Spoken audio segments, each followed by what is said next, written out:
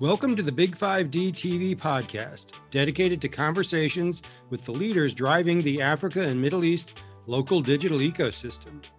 The Big 5D TV podcast is produced by Big 5 Digital, and this episode is sponsored by Duda, the leading web design platform for companies that offer web design services to small businesses. This episode of the Big 5D TV podcast features an interview with Samantha Naidu. She's CEO of Volt Africa. Samantha and I discussed the optimal digital solution set for African SMEs, particularly in times of crisis. We got into the whole process of enabling small businesses to do e-commerce during the coronavirus pandemic and some of the challenges involved with that, and other issues around helping SMEs get through this very difficult year we've been in. We hope you enjoyed the interview, and please subscribe to the Big 5D TV podcast, wherever you get your podcasts. Here we go. Samantha, welcome to Big 5D TV. It's nice to have you.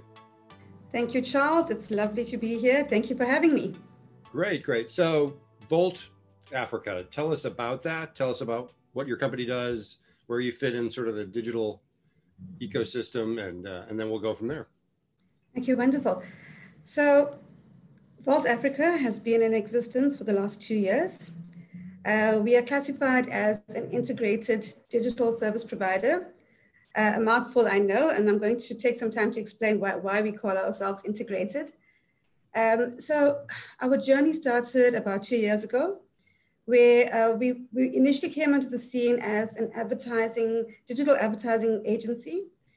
And we've actually changed our entire business model based on the needs of the market. Our focus is really on the SME market. So, initially it was a case of trying to get small businesses to market their services online. And then we realized that, it's not just about an advertising solution, but it's about really having a proper digital footprint and one that represents the business in terms of ticking all of those digital boxes. So, and that's how the integrated model was born. It's all about being able to create a proper digital brand. Our services include everything from web development to content solutions, creative solutions, digital marketing, social media management. And what brings it all together is we have a very strong, specialized outsourced sales team. So I outsource my sales teams to sell digital solutions on behalf of other partners. Okay. We're based here in Cape Town. I've got a team of highly skilled individuals. I think the part that I missed out right at the beginning is that we are a proudly women-empowered business. And we really promote empowering women in the workplace. My leadership team is made up of a group of very strong women leaders. We're definitely making a difference in the space. Great. I think what I want to add, because I could talk about this all day, but what I would really like to add is the fact that our advantage is that we have access to, we've partnered with some of the biggest publishers in the country, some of the biggest brands. So our small businesses that really come on board with us have access via our publishing network to very targeted audiences. And all of whatever we do for small businesses is obviously very cost effective and really helps them to position themselves in any type of industry. Great. That's a good summary. And so to clarify, you're offering both like a digital tool set for small business presence, et cetera, as well as audience to generate leads for them. Yes. So full service really meaning that we do the digital services as well as the advertising. And I think our experience has really taught us that, again, like I say, it's not just about that advertising or marketing solution, but it's about ensuring that the client has the right platform, has the right digital footprint in terms of branding online to really position themselves and to get that return on investment when they decide to advertise. Okay. And your digital services, is this partner driven, or do you internally develop many of these solutions? For example, are you integrating outside external partners, or are you building these solutions yourself? So everything's in-house. My team, I call it the Volt universe. It's made up of a very integrated team of skilled individuals. So our product development, our service offerings, all developed in-house. And again, like I say, it's based on the needs of the market. So depending on, I think, and that's what makes us really quite unique, is that we are very agile. We respond to the needs of the market. When we see a client has a need, I'm not very keen on outsourcing it. I'm keen on developing it because, the South African economy is we're well poised to really assist small businesses in the digital space. So I keep all my services in-house to ensure that I can scale it when the need comes. Okay, that makes sense. So obviously you've been around 2 years, which is, in the life cycle of a business, that's, I would say you're a toddler, right? Or perhaps Absolutely. Yeah. Absolutely. So that's a precarious position to be in when a pandemic ensues, like we've just been through. How have you, also the SME focus, I suppose, can be spun as both an opportunity and a risk factor in terms of, the market you're serving. They have great need, but also great distress during a time like this. But talk about just what the impact was on your business, and then how you responded as a leader and as an organization. Yeah, I think, Charles, if I had to really compare myself to other businesses in South Africa, businesses in the world, I think none of us were really prepared for the full onslaught of this pandemic. There was very few warning signs, and we had to very quickly change direction to be a part of this new normal. I think for us, there were two major challenges. The one was for us to really minimize our downtime. So when the virus struck and it was a case of everybody moves into remote working, I think, for clients like businesses like us that are client facing, it's something that we had never imagined. So I had to get my entire team of every business unit, every support unit working remotely. And it was the minimizing of downtime to ensure that we were still able to service our clients, still able to keep our staff motivated because everything was very scary and everything was very new. So it was about minimizing, acting as fast as possible, being as agile as possible, changing strategy, changing KPIs, just to ensure that we were able to have this consistent service. That was the first challenge, was the downtime. The second biggest challenge, and I think, again, for most businesses out there was, I think at the beginning of a hard lockdown where everything shut down, there was an issue of trading. So there was an issue in terms of trading taking an impact, both for Vault Africa as well as our clients. So it was, I think the first expense that was cut was the marketing budgets, because it was a case of, let's put a break on marketing and see what happens. Right. And I think clients were expecting it to be a 1 month or 2 month, and then life goes back to normal.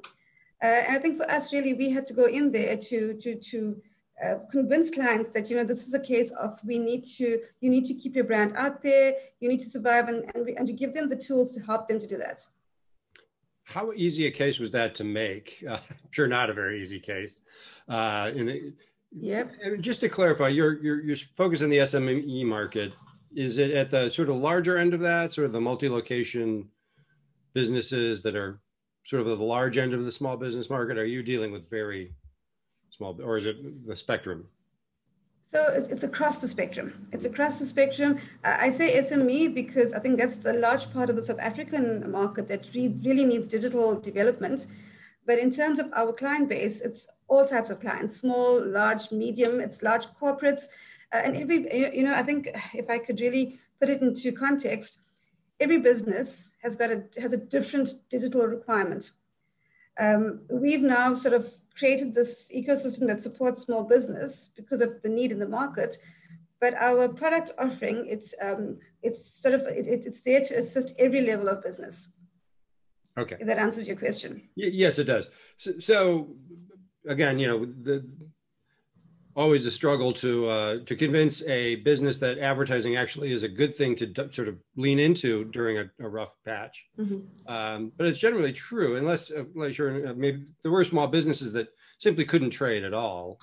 And so that's probably a harder case to make. But again, you can say, well, the brand still needs to survive this, even if you are fully shut down for a while. But what I'm curious about is what sort of, when you looked at your product stack pre-pandemic versus when the pandemic hit, what gaps did you see in your products, if any? And how did you respond? Did you have to sort of ramp up any new products quickly in order to respond to need that was unique to the pandemic? Interestingly enough, I think, again, because our business model was born out of the SME market and born out of a deep understanding of the SME market, pre-COVID, we had already done a complete reevaluation of our product mix to cater for the small business. However, when COVID hit, I think the biggest change that we saw was, first, small businesses went into this fight or flight mode in terms of either we're going to fight to survive or this is, we're going to lay low and see what happens. What we had to really encourage, and the big change that we made on our side, was to really encourage the e-commerce play, because most small businesses in South Africa really they have a strong, it's either it's price and product or it's service orientated, and they have a strong need to still cling on to what they know and what they're comfortable with, and that is traditional forms of media, which is print, radio, other forms of media. And it's taken them a while to transition. But I think what COVID did was it really fast-tracked that for small businesses, where they realized the need to survive was for them to place themselves in front of their client, but not just in the form of advertising, but for them to really develop a strong e-commerce portfolio. And so what we did, we partner with one of the largest e-com platforms in South Africa.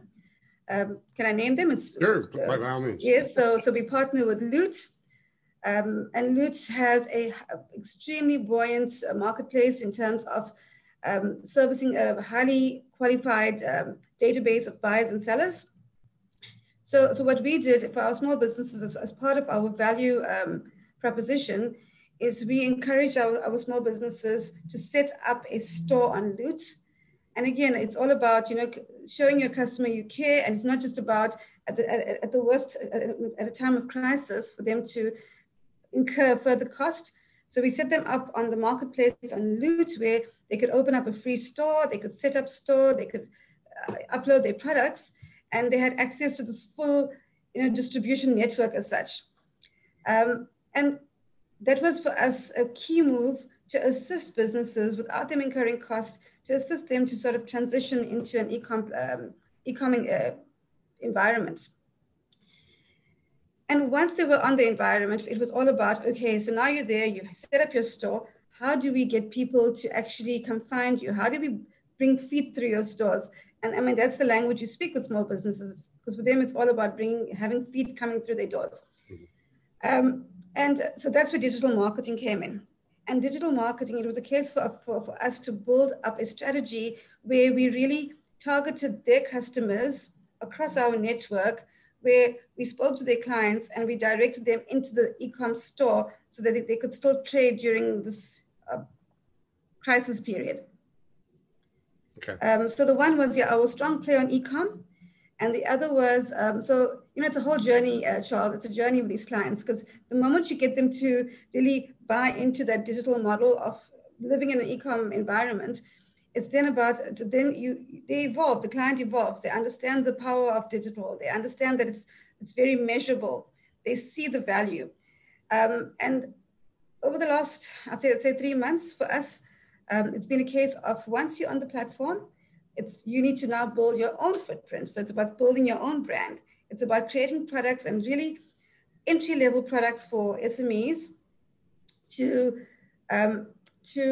set up their own website, even if it's a one-page website, to set up a social media presence, to market through social media, but all, like I say, really taking it in baby steps, helping them to see the value and building their businesses organically for them to have a really sustainable business model.